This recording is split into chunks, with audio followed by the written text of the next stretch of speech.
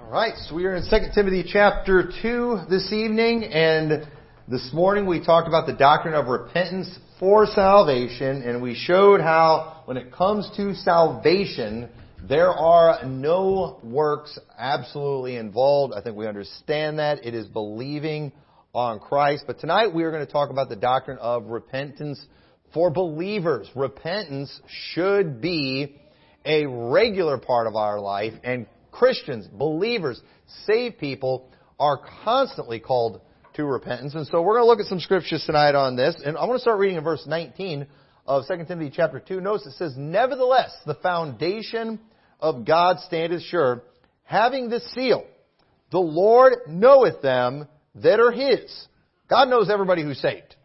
And He says, "And let everyone that nameth the name of Christ depart from iniquity." This is a call to believers. If you are naming Christ, if you are somebody who is claiming to be saved, depart from iniquity.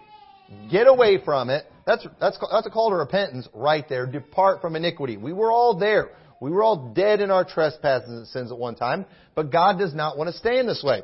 Verse 20, "But in a great house there are not only vessels of gold and silver, but also of wood and of earth, some to honor and some to dishonor." Does anybody have their special dishes that they use when company's over? I don't know if you have your special china or whatever. Okay, everybody in here's got a bunch of little kids, so you don't do that stuff. You know, it's like we don't care about those things. Use paper plates, right? But in some places, some cultures, they might have their fancy stuff for when company's there, and that's what they have in a great house. Some to honor, some to dishonor.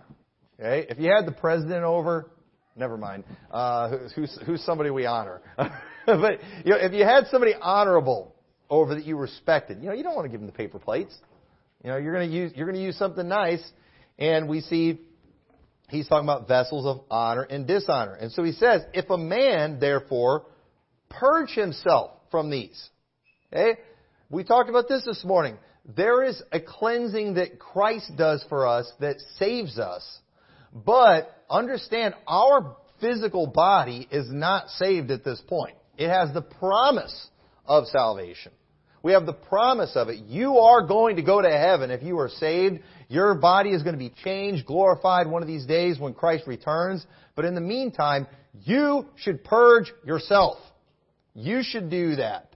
And if a man, therefore, if you do this, if you purge himself from these, he shall be a vessel unto honor, sanctified, and meet for the master's use, and prepared unto every good work. But if you're not going to repent of your fornication and your theft and all these, God's not going to be able to use you in a great way. You're not going to be able to be a bishop if you're somebody who's doing all of these horrible sins. That's not going to work. God's not going to be able to use you. But if you'll purge yourself from those things that you used to do, God can use you in a great way. But you've got to purge yourself. So it says, "Flee also youthful lusts, but follow righteousness, faith, charity, peace with them that call on the Lord out of a pure heart. But foolish and unlearned questions avoid, knowing that they do gender strifes." And how about this for a question? Well, how many sins do I have to do before, I commit the sin unto death? How about just don't sin? Listen, if you know better, just don't do it. It's like kids. They know their parents well enough to know how far they can push something. It's like we're always trying to figure out how far we can push things with God. How about we just don't push God? How about you just get right? How about you just repent? It says, "And the servant of the Lord must not strive, but be gentle unto all men, apt to teach, patient, in meekness, instructing those that oppose themselves, if God peradventure will give them repentance to the acknowledging of the truth, and that they may recover them out of the snare of the devil, who are taken captive by him at his will." And we referenced this morning. But here, I think this is an example of a saved person who needs to repent too of false doctrine. You get involved in false doctrine, not just intellectual things, but especially doctrine about behavior. A lot of doctrine, especially in 1 and 2 Timothy, is all about our behavior. We all like talking about doctrine that's all about just what we know, what we believe. But a lot of Bible doctrine is about behavior, how we live our life. And if you get into false doctrine, meaning you start deciding, it's okay for me to live like a heathen. I'm going to pierce myself up. I'm going to tattoo myself up. I'm going to get a mohawk, and I'm going to dye it rainbow colors like the heathen do. Listen, that's false doctrine that says you can do all that stuff. A lot of these people that are ditching the IFB, I always tell people, one of the reasons I'm never going to quit being IFB and go trendy is because I don't want to get a tattoo. Well, you don't have to get a tattoo. We're the ones with liberty. All of you get tattoos after you do this, and I refuse to do that. And when I see, but that's what they all do. You can't show me a verse about not getting a tattoo. Well, I think you can about making markings in the flesh and stuff like that. But either way, okay, either way you look at it, why is it that all of you have to do that? Okay? Why are you wanting to become more like the heathen? I don't understand that. We've been called away from that kind of thing. But yet everybody dumping the IFB, they're all doing the same type of stuff. And then, when you get up, and just what I'm saying right here, if the haters in the IFB knew that if they didn't already know that I like my preaching clips being shared, they would make a preaching clip of me talking about against the tattoos and stuff. But the truth is, and what they do is then everybody be saying the same thing. Legalist, like I believe works salvation or something like that. But listen, I don't believe a person has to do any works for salvation. But I do believe that God has called all believers to repentance from sins. God wants us to get away. We see several references here, clearly talking to believers to get away from sin. Turn over to Ephesians chapter 14, or not 14, chapter 4. Ephesians chapter 4. Verse 17 says, "This I say therefore, and testify in the Lord, that ye henceforth," what does henceforth mean? From now on. Okay? From henceforth, walk not as other Gentiles walk in the vanity of their mind. Hey, why do the Gentiles, why do the heathen do all the weird stuff that they do with their body? Why do they tat themselves up, pierce themselves up, get the mohawks and all that kind of stuff, wear the skinny jeans? It's vanity. It's all about look at me. Look what I can do. Don't do like they're doing. Why don't you actually go do something unique, for crying out loud? Why don't you go, I'm not cool enough to think of anything to start a new trend. And the one trend that needs to go away fast is I'm sick of the cow rings that all these women are getting. It's like, how do you pick your nose with those things in there? And it's disgusting looking. I'm seeing more and more of that. And it's just every drive-through worker all has metal hanging out of their nose. Every single one of them. And I don't know how I don't know how that works. But at least come up with something unique. All right, Christians, if you want to do something weird and unique, I'll start wearing a halo. All right, I guess that's kind of Christian, isn't it? I don't know. But anyway, I haven't seen the heathen doing that. But what is it all these Christians are doing? They're doing everything that the heathen's doing. Go do something unique. I'm going to do that. I'm going to start the halo trend. No, that would just be weird. But look, verse 18. And that would be vanity, doing something like that. But you know what? Let me say this too. If somebody I'm getting sick of seeing Taylor Swift everywhere. I'm sick of football becoming more popular because of Taylor Swift. What is wrong with our country? But let me tell you something. Taylor Swift starts wearing a halo. Half the females in this country will start wearing a halo tomorrow. I guarantee it. And that's how much just zombies everybody is. It just copies everybody. Verse 18. Having the understanding darkened, being alienated from the life of God through the ignorance that is in them because of the blindness of their heart, who being past feeling have given themselves over unto lasciviousness to work all uncleanness with greediness. But ye have not so learned Christ. If so be that ye have heard Him and have been taught by Him, as the truth is in Jesus, that ye put off concerning the former conversation, the old man, which is corrupt according to the deceitful lusts, and be renewed in the spirit of your mind. And remember, repentance is repenting from one thing to repenting to something else. It is not repentance to just give up one thing. No, you have to give up one thing and go to something else. And so what we are supposed to do, we are supposed to put off the old man and put on the new man. That's repentance. Not for salvation. This is something that He is calling saved people to do, because saved people don't always do this. And if you're saved and you're not doing this, you're not right with God, and you will not be a vessel unto honor. There are such a thing as vessels to dishonor. And let me tell you, we got a lot of vessels to dishonor that are out there. They're saved. They're on their way to heaven, but God is not being honored. They are not being used of God. And here at Liberty Baptist Church, we don't want you to just do good enough to get into heaven, because it doesn't even take any goodness to get into heaven. It just takes faith in Christ. But we would like for you to be a vessel unto honor. We would like to have a place where we encourage each other to be vessels unto honor. And so you know what we're going to do all day long? We are going to preach against sin in this church, and we are going to call believers repentance. Why are we talking about repentance? I'm already saved. No, we're talking about repentance because you are saved. And it's time that you start getting your act together, that you start purging yourself from things, that you put off the old man and you put on the new man, and you need to be reminded of it. Verse 23, because your old man is naturally going to want to put itself back on. And so verse 23 says, and be renewed in the spirit of your mind. Every once in a while, you need to hear another sermon just ripping on everything. Oh, it makes me feel bad. Good. You need it. Everybody needs a good kick in the pants every now and then. You need to be renewed in the spirit of your mind, and that you put on the new man, which after God is created in righteousness and true holiness. Wherefore, putting away lying. Speak every man truth with his neighbor. You need to stop lying, and you need to start speaking the truth. That's repentance. For we are members one of another. Be angry and sin not. Normally when we're angry, we sin. Anger is not a sin, but what we typically do in our anger is sinful. So we've got to repent of that. We've got to be angry and not sin. And that's not easy, but we can do it.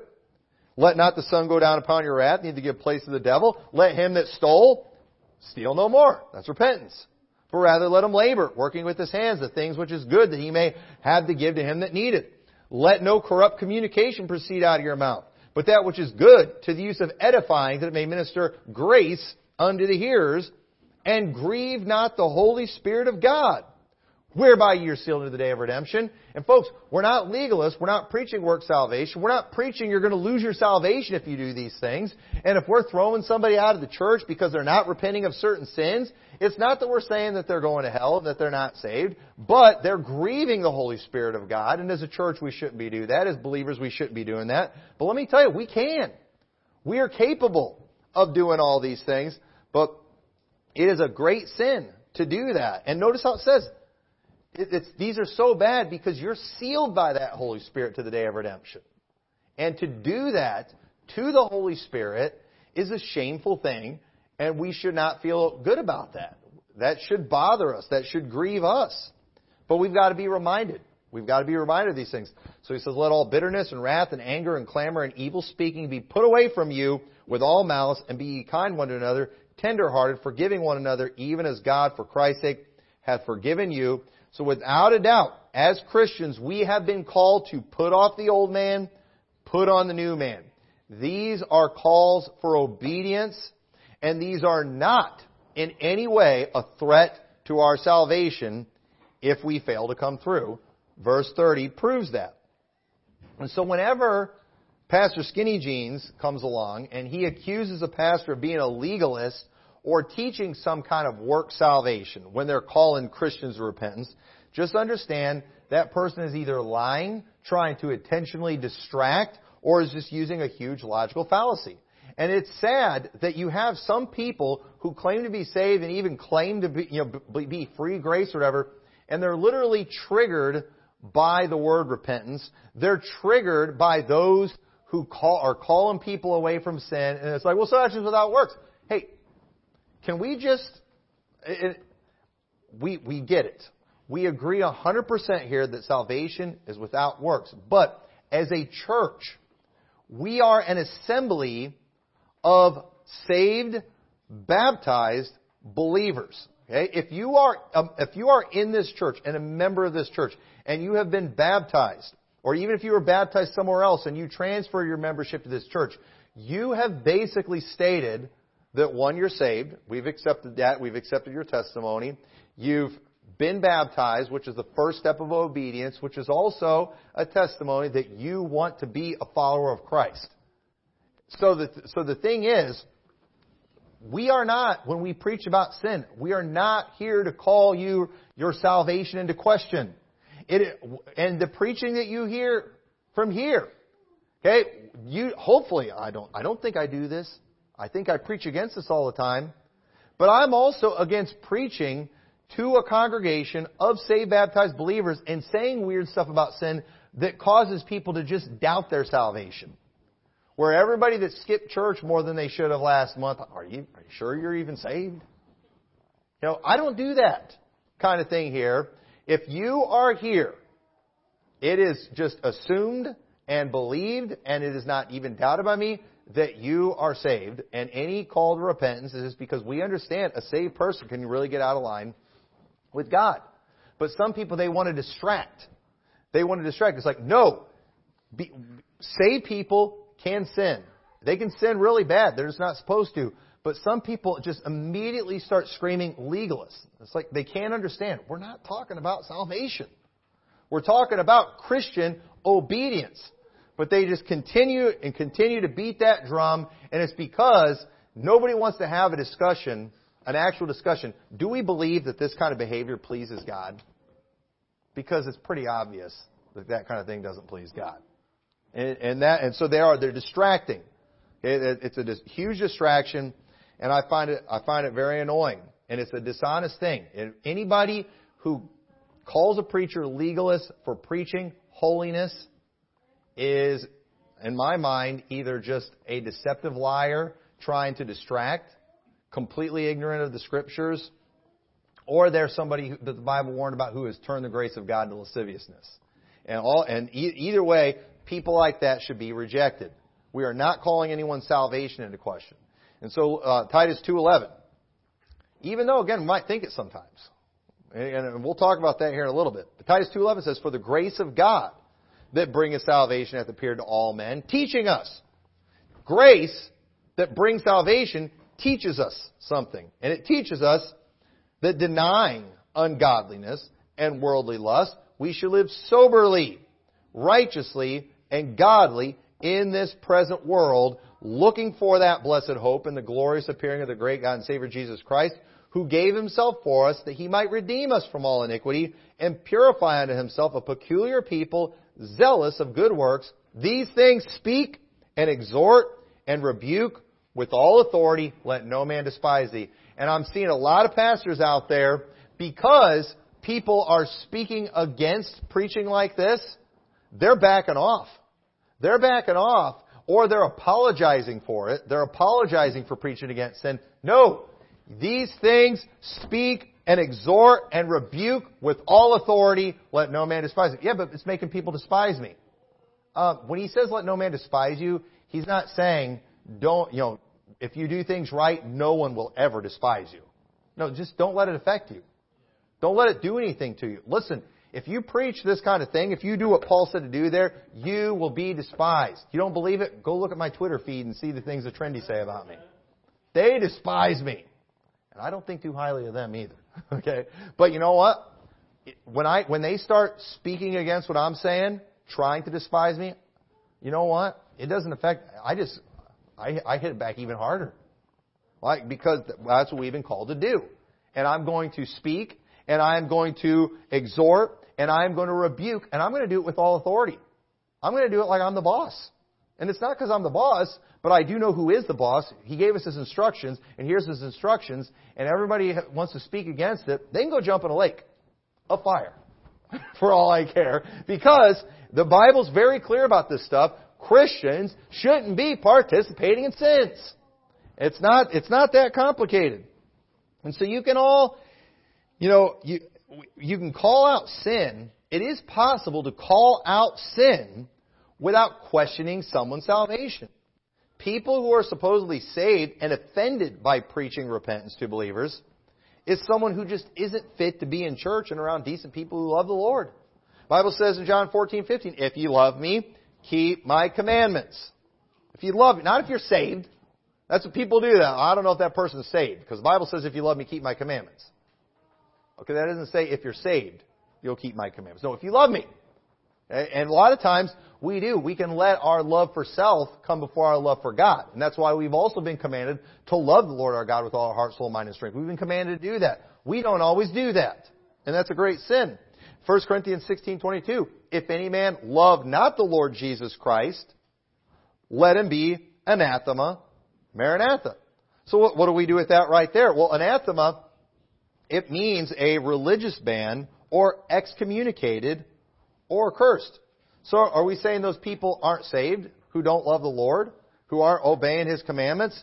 No, nobody's saved by works. But if someone professes Christ and they're just showing zero love for God, okay, it is okay for us to put them out of the church and even go as far as sometimes treating them like a heathen. Remember what Jesus said too about those? He said, if they won't listen to the church, let him be unto thee as a heathen and a publican. Didn't say he was a heathen or a publican. But if somebody comes in here and they're just living wicked and they refuse to repent of that wickedness, no, the Bible does not say that person just clearly wasn't really saved. No, just let him be as a heathen and a publican. That's what we're going to do. We're still not even making it a salvation issue. But it's like, hey, dude, and they might be saved, they might not be saved.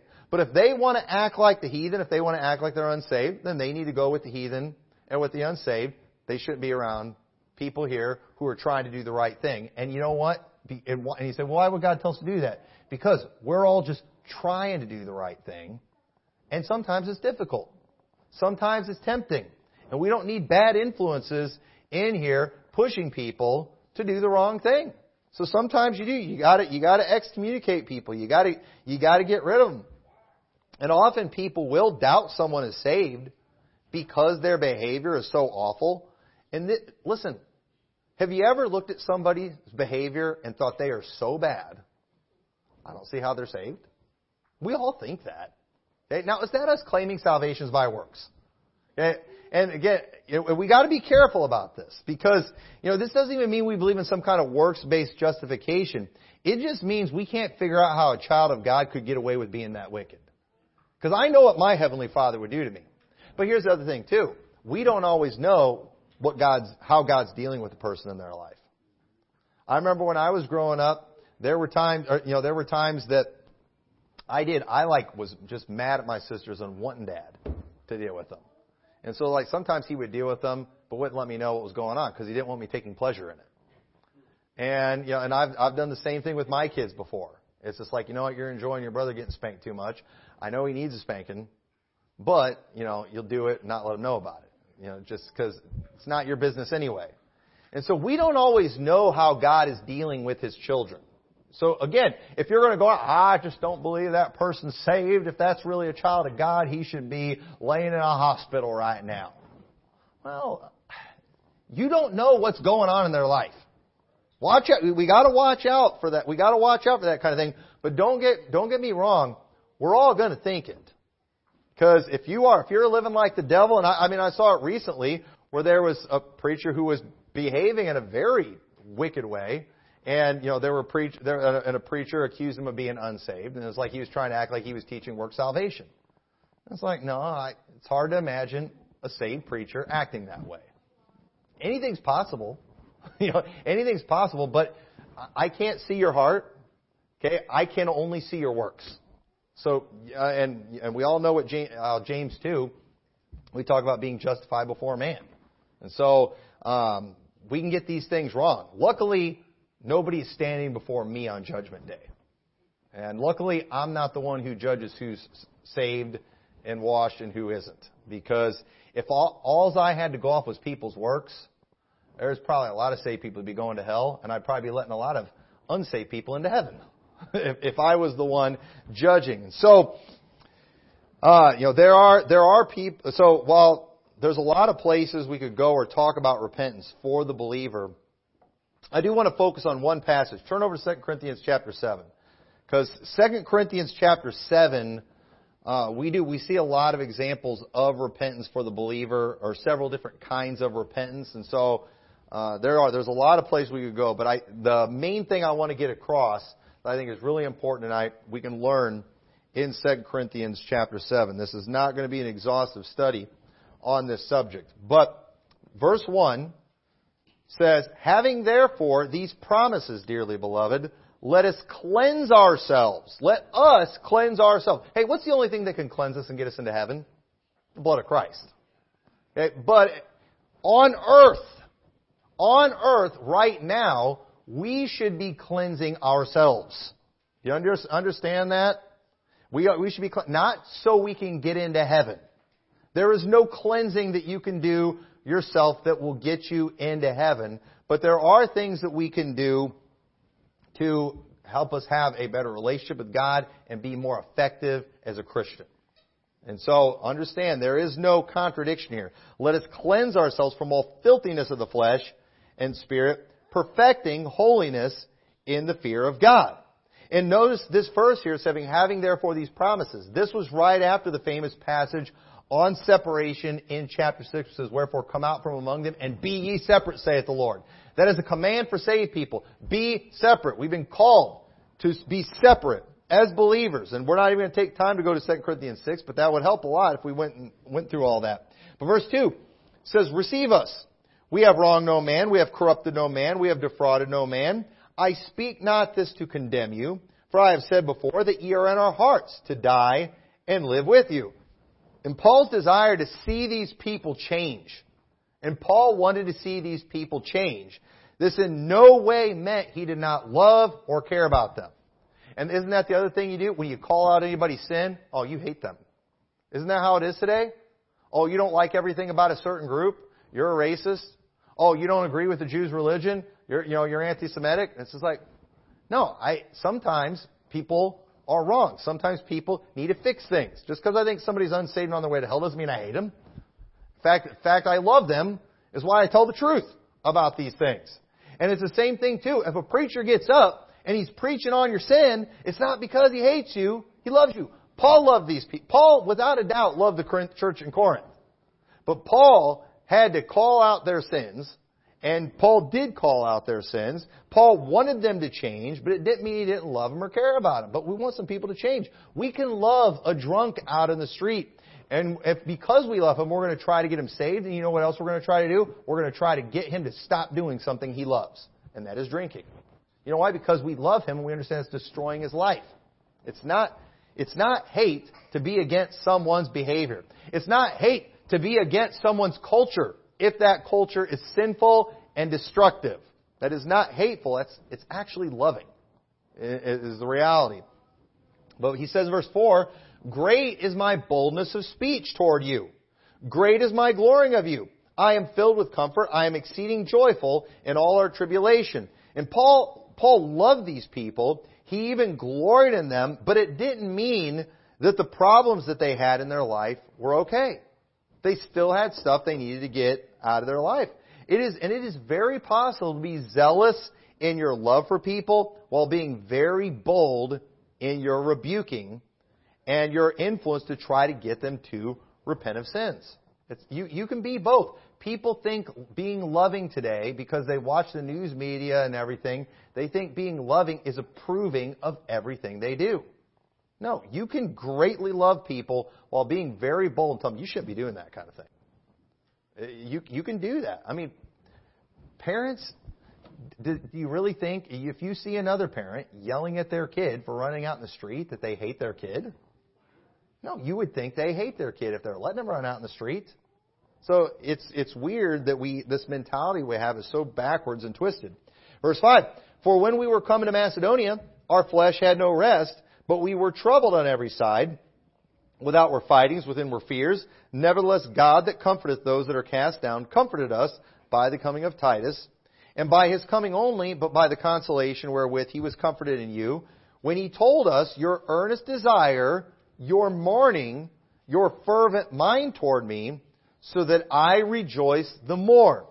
And it's important that we remember this, and you can see more if we go through all the letters. We're not going to do that. But in Paul's first letter, Paul was pretty rough on them, and he called them out for a lot of serious sins. 1 Corinthians is a pretty rough letter. And he writes a lot differently to them than he did to the church in Thessalonica. Very different, because this church, they had a lot of real big problems. There were some very strong rebukes. And without a doubt, Paul told them that these things, they're going to have a major negative impact, and it could cause a major... And Paul knew, if I tell this church what it needs to hear, I know what he's thinking. This could potentially cause a split in the church. It could cause a rebellion. And while he didn't want that, for them, it didn't change the fact he had to deal with this problem. And let me tell you, that stinks as a pastor sometimes when you have to deal with things knowing, hey, this might run these people off. We don't want to run people off.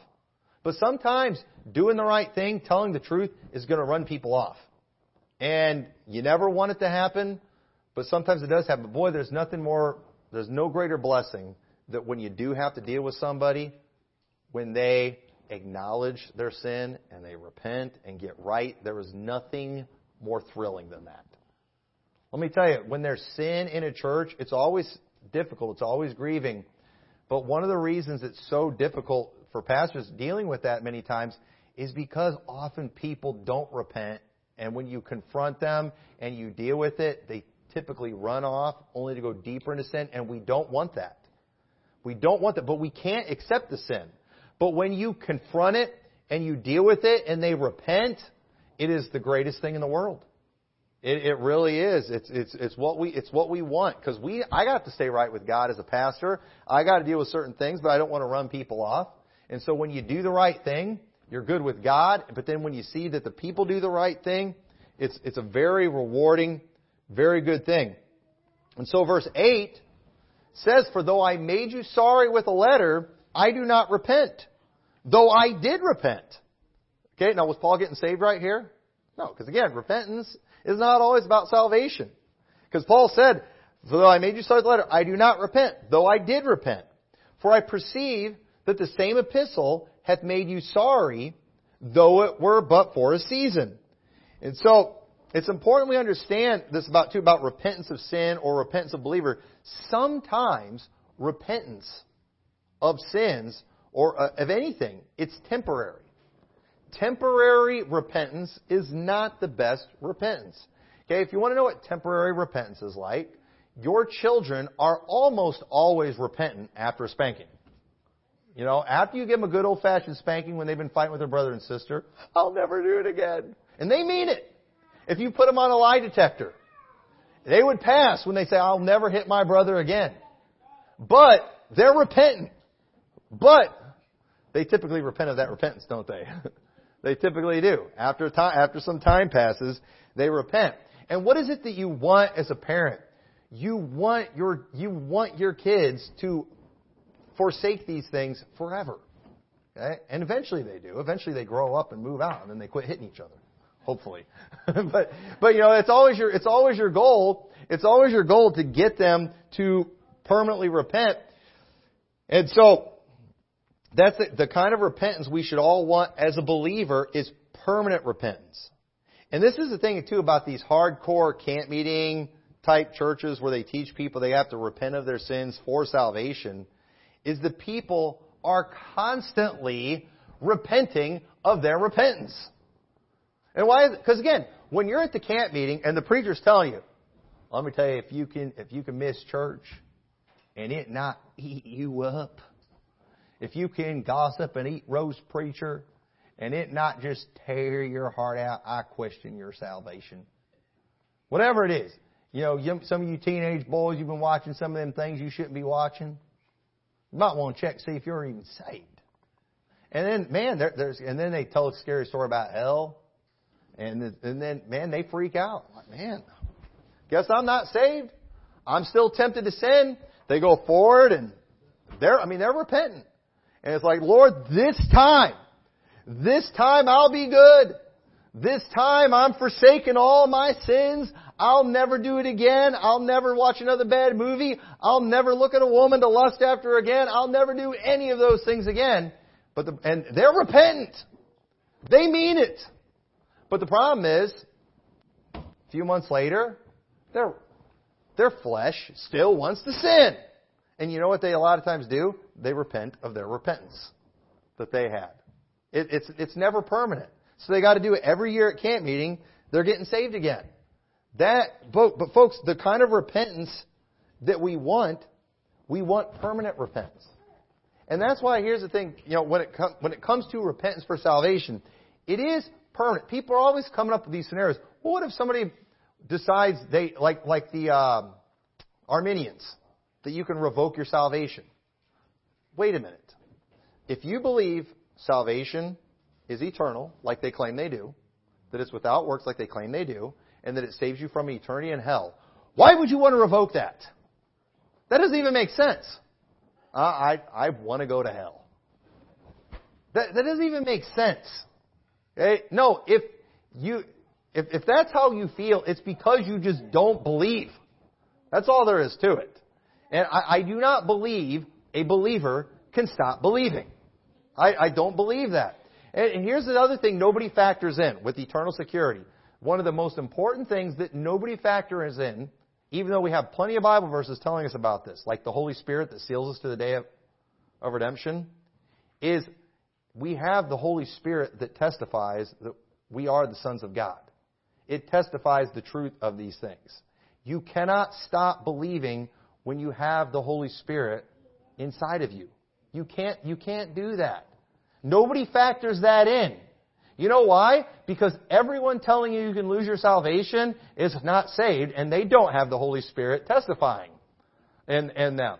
But those of us who are saved and have the Holy Spirit, it's just not possible. It would be like, you claiming that I am not there when I'm standing in front of you slapping you in the face.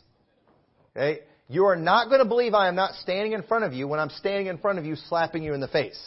And the Holy Spirit is always there with us as believers. So there's no way that we can stop believing. We can't deny what is in us. We can't do it.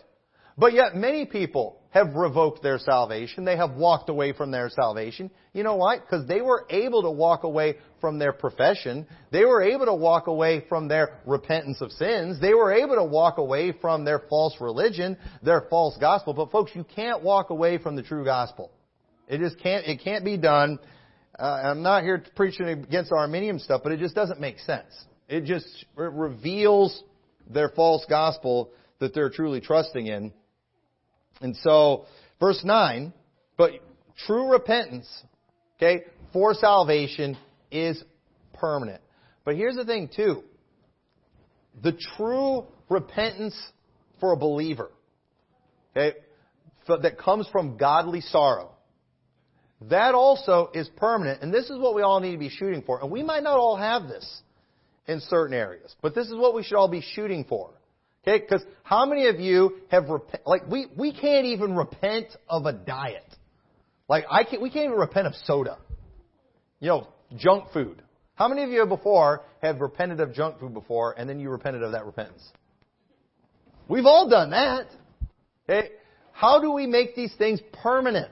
Okay? That's what we got to be shooting for. So he says, now I rejoice not that you were made sorry. Okay, Paul wasn't just glad that they felt bad. Oh, good, I made them feel bad. No, that's not the goal. We're not just trying to make our kids feel bad. We don't spank our kids just because we want them to experience the pain of a spanking. That's not why we do it. Okay, we want them to be sorry, not just because we're cruel and we want to make them feel bad, but that ye sorrowed to repentance. We want them to repent. We want them to change their ways. For ye were made sorry after a godly manner, that ye might receive damage by us in nothing. For godly repentance, for godly sorrow worketh repentance to salvation, not to be repented of. But the sorrow of the world worketh death. So again, salvation, or repentance for salvation, it's not repented of. Y'all understand that?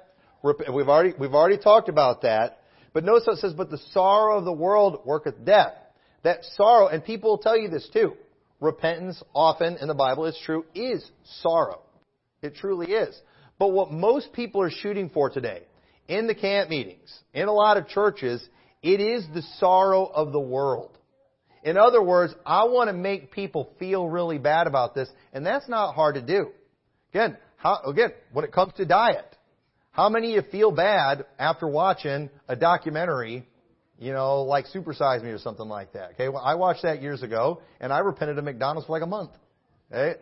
And, you do. When you're watching that, you feel bad in that situation. You listen to some of these, seminar-type dietitians and stuff that come out showing you the dramatic things with the big thing of sugar. This is how much the average American sugar puts through their body. Here's a picture of what your liver looks like. Here's a picture of what your pancreas looks like and all this stuff. And you watch that, and it's like, man, you feel bad. I mean, you feel terrible. You feel like the biggest junk food junkie. They make you feel that way. They bring sorrow. And there are preachers, they're good at getting you to feel bad. They'll use their Ray Comfort type tactics. They're good at getting people to feel bad about their sins, but it's the sorrow of the world that worketh death. All of those people, everyone that Ray Comfort has ever gotten saved with his making them feel really bad about their sins, repented of their repentance. Everyone that Ray Comfort has ever got to repent of their sins for salvation has all repented of that repentance. Why? Because he uses the sorrow of the world to get through to these people, and that works death. But godly sorrow worketh repentance to be salvation, not to be repented of. Those who have believed on Christ and have fully trusted in Him for their salvation, they stay that way. You don't move from that. You don't lose that. You can't do that. And the same thing when it comes to even repentance of other things in our life. If we will get to that place of godly sorrow, we can make these things permanent. And there's a worldly repentance that lost people experience when they're sorry they did something, but it's more of a sorry they got caught. When everybody's looking, when you get caught and everybody sees you doing something, of course you feel terrible. But that's not godly sorrow. And so that, I'm spending a lot of time on this. I need to move on. But I believe there have been many who have professed faith in Christ, but they were trying out Christianity. They weren't really believing on Christ. I believe there's people who, again, they'll watch preaching like ours online. They'll learn the lingo. They know what they're supposed to say. We might even baptize some of these people, but they don't really believe it. They're trying it out. You don't just try out Christianity. Well, I'm going to go try being Baptist for a while. Oh, okay, so how do Baptists think you ought to get saved? Well, we tell them, all right, let's do that. Well, wait, do you really believe it? Do you really believe it? Because if they don't really believe it, we can get them to say a prayer 100 times. It's not going to get them saved. They can get baptized. They can dress like us, act like us. If they don't believe it, it's not going to do anything for them. They need to come to a place where they truly believe it. And so a repentance that isn't genuine and isn't even fully trusting Christ will not be effective. It may bring about a period of time where one becomes religious, but it will not last. The sorrow of the world, it works death. You must truly believe to be saved. And I believe it's also important to have godly sorrow for repentance when it comes to other areas in our life as believers. Too many Christians, too many saved people are jumping on board with different denominations and movements. They're often vocally supportive of these things for a while, only to dump them later on. You know why? Because they never really believe these things. Oh, I like this crowd right now. I'm going to be just like you. I'm going to be posting all your stuff on social media. I'm going to be out there condemning everyone who doesn't believe like you. I'm going to call them heretics and reprobates and the whole 9 yards. But then as soon as we make them mad, they dump it all. And that happens all the time in churches. People come in and they change everything in their life. Almost scary fast. And they change everything in their life. And then as soon as the preacher makes them mad, they leave the church and they dump everything. They dress the way they did before. They act the way they did. Everything changes immediately. You know why? They never really believed it. They never really accepted those beliefs. And we don't need to be critical of those who quite possibly might just be trying something out. They're going to come through here. But we need to pray that they are fully persuaded, that they fully embrace the truth. And we might not always know if someone's there or not, but we do need to examine ourselves and make sure we are fully convinced of what we have accepted as truth. We want to come to that place where we truly believe. And let me tell you something.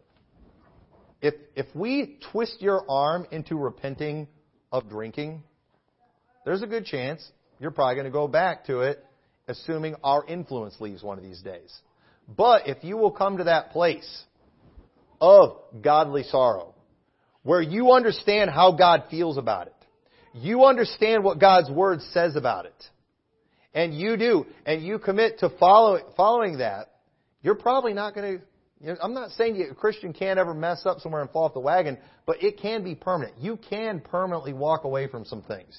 You can do it. There are many people who used to be drunkards, and they have testimonies that they've gone years and decades, and they've gone to their graves never doing those things again. Many people have walked away from major sins that were strongholds in their life. They all have the same testimony. It came to a place where they hit rock bottom. And once they tried many times. They half-heartedly tried because their family was pushing them to do something. Because the church was pushing them to do something. And it's good that they had that. But until they come to a place where they are fully in agreement with God about these things, it's probably not going to be permanent. It's probably not going to last. That's what you need to understand with your kids too. With your kids, especially when they're little and you're able to punish them and ground them and all these kind of things. It's not that hard to get them to conform. But we need to try to get them to where they fully embrace what we teach and what we believe. Otherwise, as soon as they leave the house, they're going to do something else. We need to do whatever we can to get them to the place where they are fully in agreement with the things of God, with what we teach. Otherwise, it's not going to last. So verse 11 says, "For behold, this selfsame thing that ye sorrowed after a godly sort." Watch this. "What carefulness it wrought in you. Yea, what clearing of yourselves. Yea, what indignation. Yea, what fear. Yea, what vehement desire. Yea, what zeal. Yea, what revenge. In all things ye have approved yourself to be clear in this matter." Now, Paul, I believe, is specifically dealing with a situation where they had a man in the church who was in great sin, and they needed to deal with him. They needed to remove him. But notice, when it came to those things, it became very apparent to Paul that these things were careful about it. Means they were greatly concerned that they were handling things properly.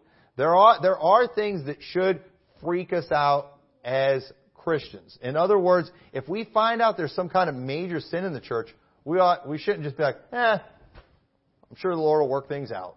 No, we ought to be like, hey, we got to do something about this. Hey, we need to fix this. This is serious. This could have a lot of problems. There's some false doctrine going on in the church. It's no big deal. Truth will come out in the end. No!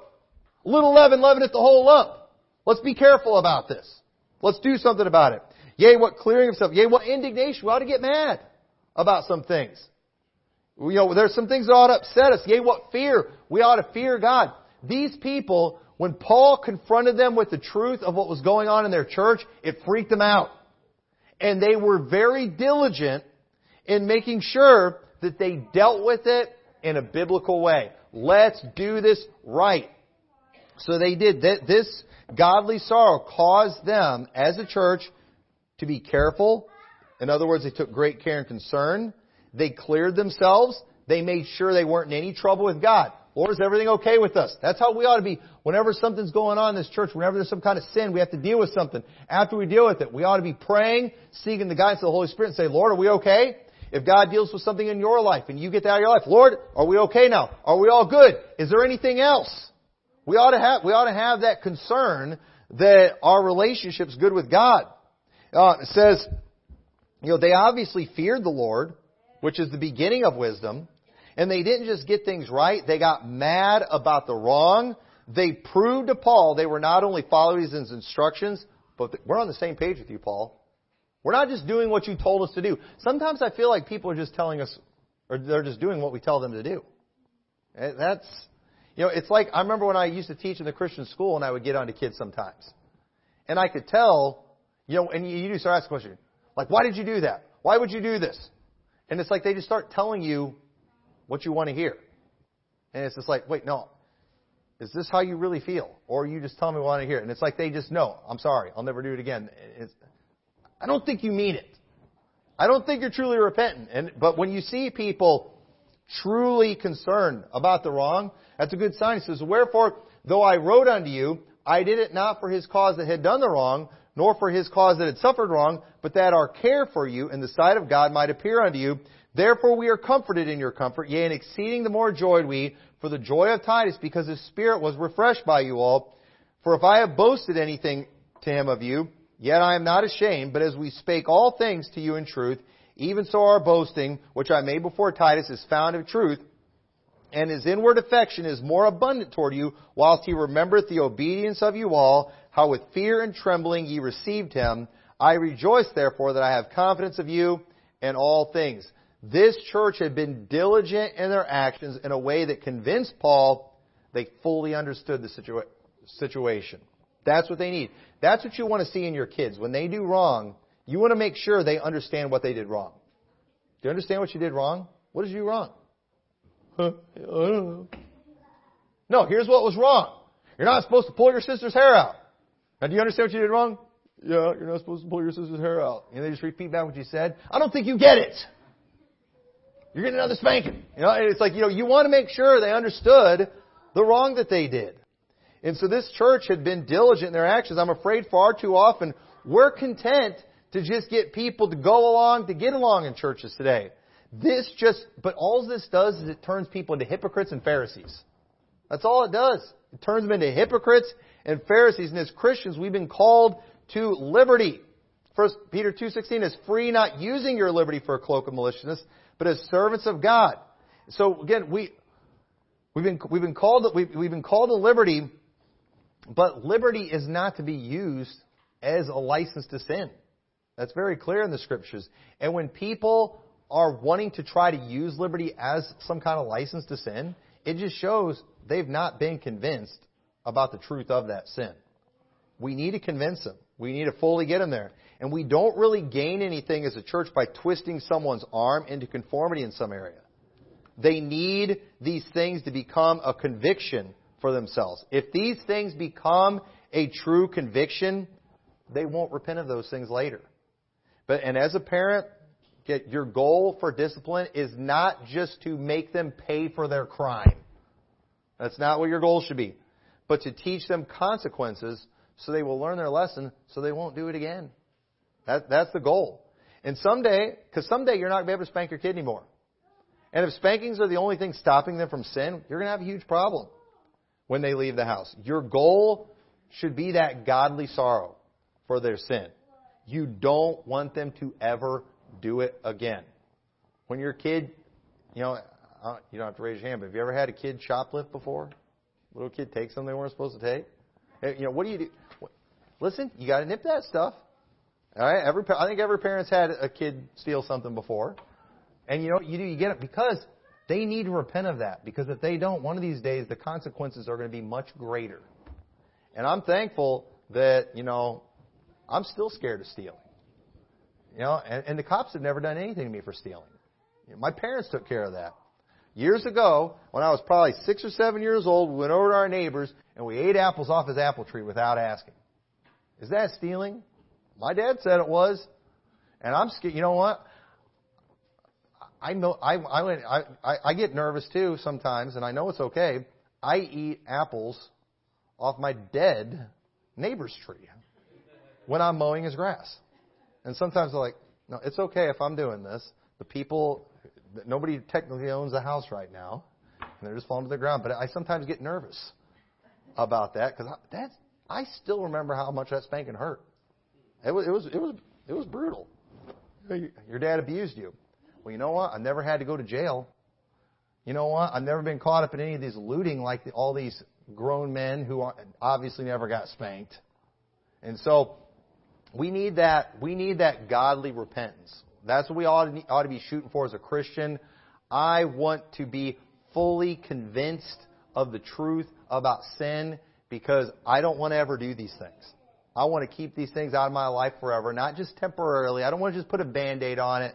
And that's what we need to shoot for. And so hopefully that was a help and a blessing to you. So let's pray. Dear Lord, thank you so much for the warnings that we see in your word. And I pray you'll help each one here to have the wisdom to heed those warnings. And Lord, I pray you'll help them to do their diligence to study these things out to make sure so they can be fully persuaded so we'll never make these mistakes again, Lord. And I pray we'll just do what we can to get on the same page with you and to purge ourselves from these sins. In your name we pray.